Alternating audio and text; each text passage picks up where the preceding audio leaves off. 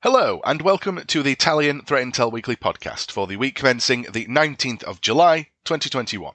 In InfoSec news this week, Kaseya received a universal decryptor which allows victims of the July the 2nd REvil ransomware attack to recover their files for free. As previously reported, on July the 2nd, the REvil ransomware operation launched a massive attack by exploiting a zero-day vulnerability in the Kaseya VSA remote management application to encrypt approximately 60 managed service providers and an estimated 1,500 businesses. Following this attack, the threat actors demanded $70 million for a universal decryptor, though this amount was later revised down to $50 million and $5 million for each individual MSP. There was also a smaller, more granular offering of $40,000 for each individual file extension encrypted on a victim's network. Soon after, however, the REvil ransomware gang mysteriously disappeared, and the threat actors shut down their payment sites and infrastructure. While most victims were not paying, the gang's disappearance prevented companies who may have needed to purchase a decryptor unable to do so. Today, Kaseya has stated that they have received a universal decryptor for the ransomware attack from a trusted third party and are now distributing it to the affected customers. To quote the release, "We can confirm we obtained a decryptor from a trusted third party, but cannot share any more about the source." To quote Kaseya's Senior Vice President of Corporate Marketing, "We had the tool validated by an additional third party and have begun releasing it to our customers which have been affected." While Kaseya would not share information about the source of the key, they did confirm to journalists that it is the universal decryption key for the entire attack, allowing all MSPs and their customers to decrypt files for free. When asked whether they did pay a ransom to receive the decryptor, Kaseya said they can't confirm or deny that. It is unclear what caused the REvil ransomware operation to shut down and go into hiding, and multiple international law enforcement agencies have told journalists that they were not involved in their disappearance. After the attacks on JBS and Kaseya, the White House has exerted pressure on the Russian government to do something about the ransomware gangs believed to be operating within Russian borders. It is believed the Russian government told REvil ransomware gang to shut down and disappear to show that they are working with the USA. As the decryptor was obtained after the REvil gang's disappearance, it is possible that Russia received it directly from the ransomware gang and shared it with US law enforcement as a gesture of goodwill. When the FBI were asked if they were involved in the procurement of the decryption key, they simply stated that they do not comment on ongoing investigations. To quote the response, "The DOJ and FBI have an ongoing criminal investigation into the criminal enterprise behind the REvil Sedino Keybeat ransomware variant and the actors responsible for the Kaseya ransomware attack specifically. Per DOJ policy, we cannot comment further on this ongoing investigation."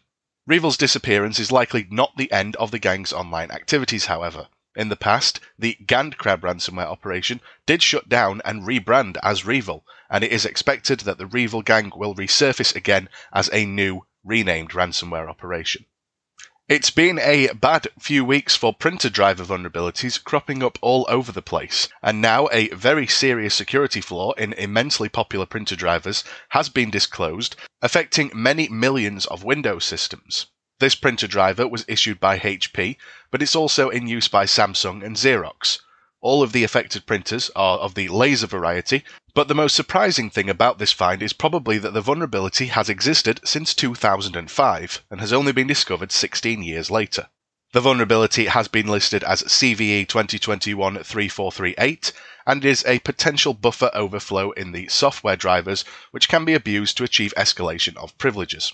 The vulnerability has received an 8.8 out of 10 on the CVSS scale, putting it in the high severity range. The vulnerability was apparently discovered more or less by coincidence by researchers at Sentinel Labs when they were configuring a brand new HP printer.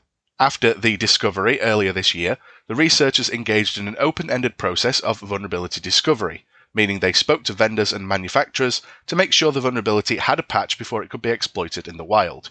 So far as we know, the vulnerability has not been seen abused in the wild at time of writing, but after disclosure and publication of the patches, which will no doubt be reverse engineered, this can happen anytime soon. A high-severity zero-day vulnerability, tracked as CVE 2021-36934, dubbed Hive Nightmare or Serious Sam, has been disclosed, and affects all versions of Microsoft Windows 10 and early builds of Windows 11, which is not slated to be released until October 2021 at current time of writing. The vulnerability is related to the SAM, or Security Accounts Manager, database, which contains a machine's user credentials and some domain information, typically a high priority target for an attacker, though initial access to the system is still required to leverage this privilege escalation 0-day. SAM data is normally inaccessible to rank-and-file users, but the SAM database present within a Windows Shadow Volume copy, or VSS backup, is readable using this flaw, which can allow an attacker to run arbitrary code with system-level privileges. Proof-of-concept code has since been released, with the stated reason to help network admins identify if they were susceptible to this vulnerability, though the swift availability of proof-of-concept code also means that the attackers will be able to quickly incorporate exploitation of this vulnerability into their toolkits. No patch is currently available, but Microsoft is offering a somewhat clunky mitigation/fix, recommending sysadmins delete the backup copies of the VSS files. First, it is necessary to restrict access to the contents of the System32 config Windows directory, and second, delete the old, exploitable Volume Shadow copy services, and create a new system restore point if desired. Microsoft have, however, cautioned that performing these steps could impact restore operations, including the ability to restore data with third-party backup applications. Thank you very much for listening to the Threat Intel Weekly Podcast. Please don't hesitate to contact us should you wish to discuss anything outlined here, and thank you very much for listening.